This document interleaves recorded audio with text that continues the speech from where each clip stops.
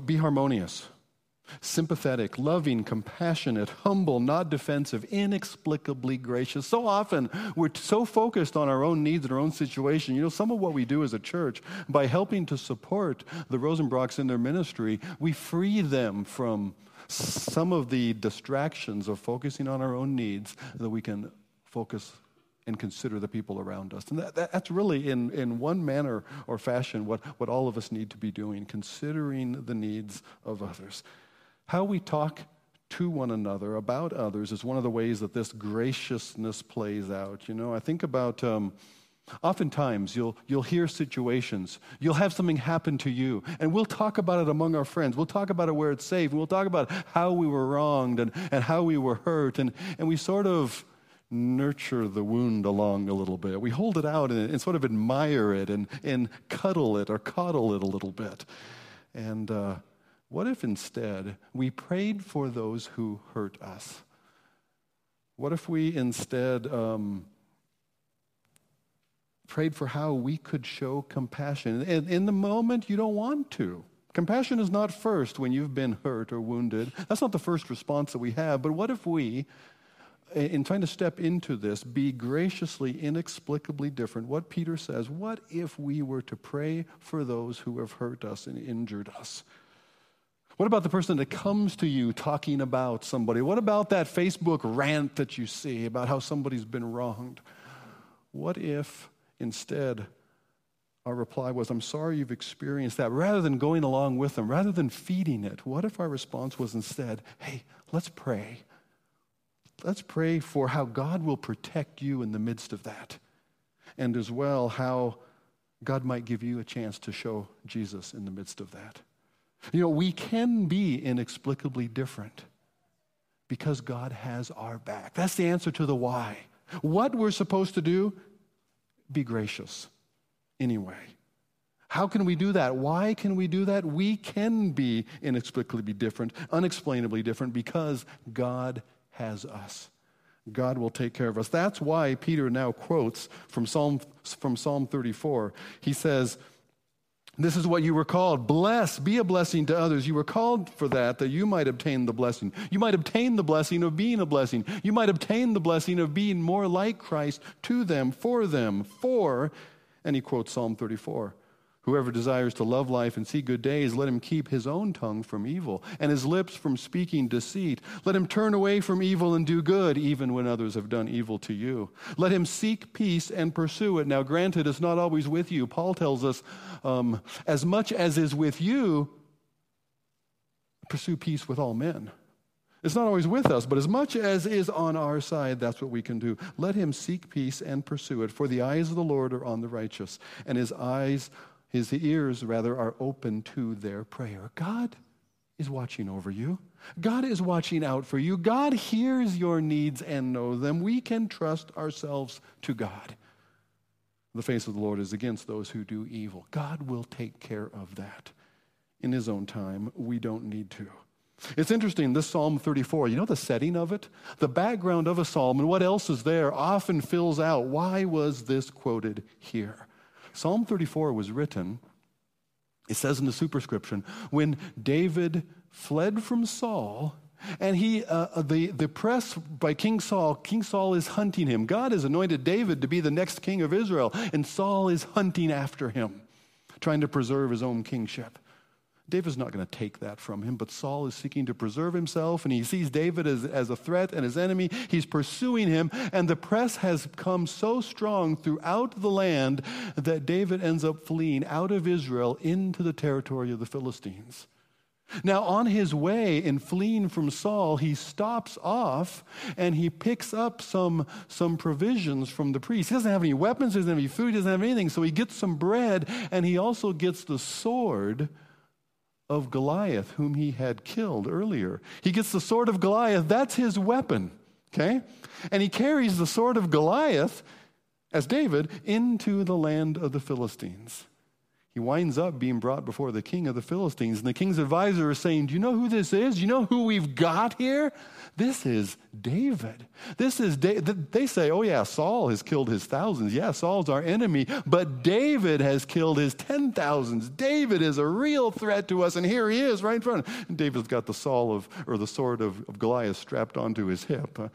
That's kind of a vulnerable position. You know what David does? How David gets out of this?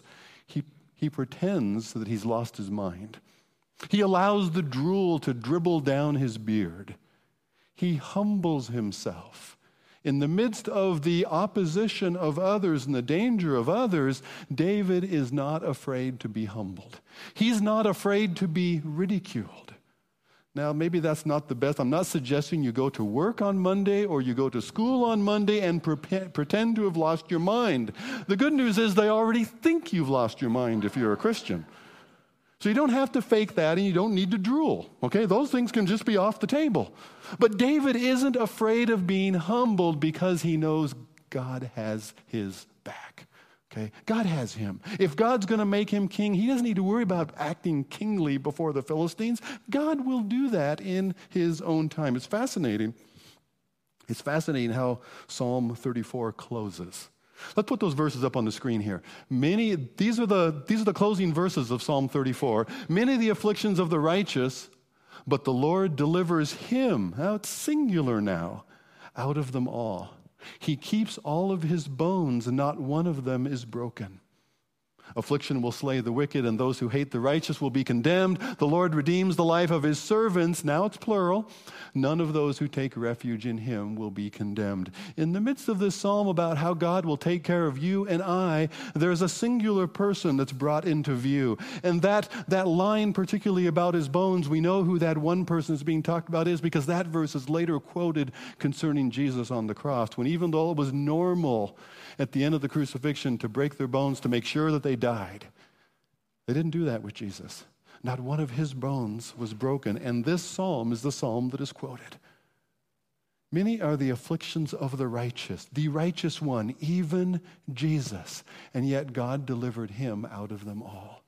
Jesus stepped into the worst of it for us.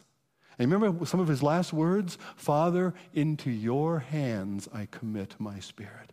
That's where you and I rest. I don't need to defend myself. I don't need to try to preserve my honor before others because God has me. The Lord delivers him out of all of them. He's done it already in Jesus. He will preserve me. I can trust in him, even as Jesus did, and even as Jesus, who thought it not something to be clung to his equality with God, but he emptied himself, took the form of a man, and becoming in the form of a man, he became obedient, even obedient unto death, even the death of the cross. And therefore, what? God has highly exalted him and given him a name that's above every name. I can humble myself because, as Peter will later say towards the end of this book, humble yourself in the sight of the Lord, and he will lift you up. We don't trust in ourselves. We don't need to guard ourselves. I can extend. I can be vulnerable. I can, like InterVarsity's example, I can look out for others and seek to serve in them, even though they would seek to harm me.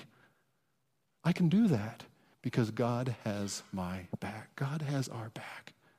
He will keep us. So we can be graciously and inexplicably different. We can be because God has us.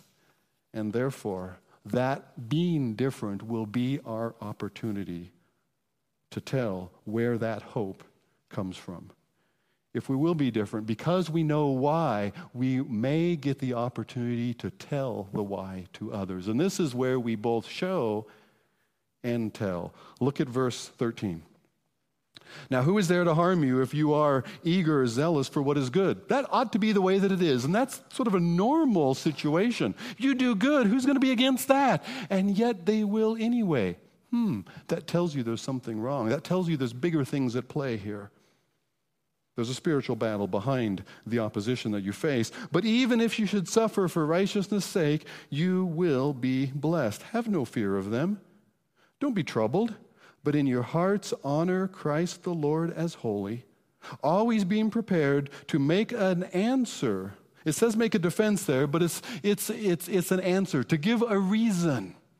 To give a reason for the hope that is in you. Yet do this not argumentatively, but do this with gentleness and respect. Can you respect those who would belittle you? They're not being respectful, and yet we can still respect. Still, there is the image of God. Even though fallen, even though broken, there is the image of God in every person, and that we can respect. Having a good conscience so that when you are slandered, those who revile your good behavior in Christ may be put to shame. For it is better to suffer for doing good, if that should be God's will, than for doing evil. You get into the fight and you throw the mud back, and now you've got, for instance, in that example that was given, the Rosenbrocks talked about, somebody was assaulted, so her sister was going to go back and assault back and get revenge, and she's going to return evil for evil. And what's going to happen? She's also going to suffer for the evil. And her children are going to suffer as well. Rather, if we're going to suffer, it's better to suffer for doing good, and God will take care of that. There's a blessing in suffering for righteousness. Our end goal as Christians is not the American dream. I know you won't hear that in some pulpits, but our end goal is not the American dream. Our end goal is to know Christ. Paul says it this way in Philippians 3:10, that I might know him. And to know his resurrection, to join in his sufferings, to be conformed to his death, so that I might know him, that he might lift me up, that there I might taste of his glorious resurrection as well. Our Lord Jesus said it this way: this is eternal life. This is what it's all about, that they might know you, the only true God, and Jesus Christ, whom thou hast sent. And we'll know Christ, not only in his glory, we will know Christ, and we will know the heart of God when we know something of his sufferings. So Paul says in Colossians 1:24, I am happy then to fill up in my own body what is still needed in the Christ kind of sufferings for the sake of his body, the church. I'm happy to suffer for others, because even there I know something of what it was that Jesus did for me. There is blessing even in suffering. Be ready for opposition. Be ready, expect it, but don't be intimidated. It says, don't be intimidated. Do not fear them. Don't make yourself a martyr or a victim. This is your opportunity. This is where we can show something of Jesus. We don't need to elevate ourselves by elevating the injustice and drawing attention to the persecution. This is nothing compared to what Jesus has done for me and for them. Maybe our most important witness is not to the actively antagonistic, but to those who are apathetic. I'll talk more about that at the end, but there are those that simply don't care, and yet they might see something in the midst of others standing against us. Answer their hurtful. He says, be ready to give an answer for the hope that is within you. Answer their hurtful with your hopeful. See how I did that with the H's? Isn't that clever? Answer their hurtful with your hopeful. It doesn't make sense, and there is the opportunity. The unfair is your opportunity for grace to be seen. If they're nice to you and you're nice back, Peter says, big deal. Everybody does that. But when they're harmful to you, and yet you're kind and gracious back, that doesn't make sense. Why do you do that? That's why University Christian Fellowship is having such an impact today, because they, in the midst of the antagonism, that has been their opportunity, and they have jumped in with both feet. A word to retirees here. You retired. You were in the workaday world, and you would be in the midst of it. There were times when you received comments and innuendos and slights against your faith, and now you're free. Now you're retired. Now you can withdraw to the monastery, and now you don't have to be around those awful people who ridicule your faith anymore. Where will you go that people can take shots at you, where you can be gracious in return? Don't hide. No. Where will you go that you can have some of that? Where is your opportunity to to extend yourself in inexplicable graciousness to others. Be ready to answer why. He says, be ready, be prepared to give an answer, a reasoned response for the hope that is within you. Why? When somebody else comes along, somebody antagonizes you, you reply in a way that you respond to them graciously anyway. And that doesn't make sense to somebody else who's over on the side. It doesn't really care, wasn't even a part of it. But they're watching that and they're saying, why didn't you go after them? Why didn't you attack back? Why don't you... There's all kinds of whys you didn't this or that. Instead, you were gracious. Instead, you still look out for them. Instead, you still speak well of them to others. Why? And there's the opportunity to give an answer. They're asking questions. Wouldn't it be nice if you came to work Tuesday? I say Tuesday because I always say Monday. Wouldn't it be nice if you came to work on Tuesday and somebody said, listen, could you tell me something about what you believe about Jesus? Wouldn't that be nice? But that would be weird, wouldn't it? They don't seem to do that. Actually, they do. When they're asking you, why didn't you respond in kind, that's what they're asking you. They're asking you to give an answer. Be ready to give an answer for the hope that is within you. I want to be so full of hope in my Jesus that when people poke me, it's him that leaks out. It is my hope in him that is the response. That's what leaks out when people squeeze me, when I'm under pressure. I said that our most important witness might not be to those who are actively antagonistic, but rather to those who are passively apathetic. You know why a lot of people don't go to church? Because church just isn't for them. They're not against you. They simply don't care. To them, church is like tennis.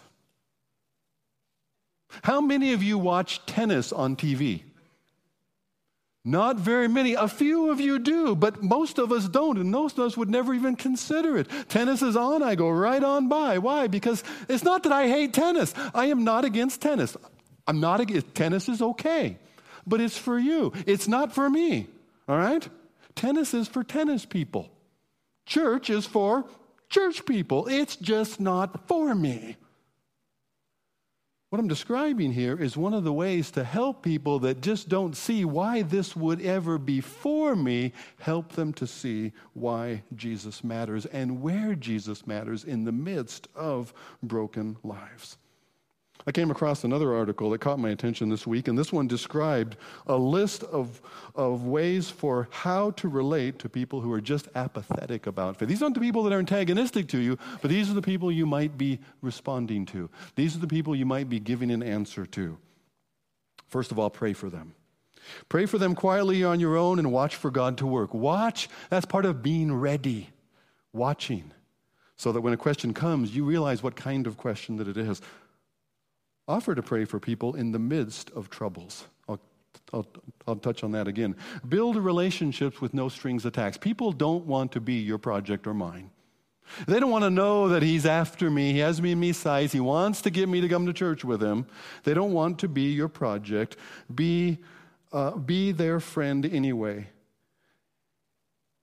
If they were to ask you, why do you care about me?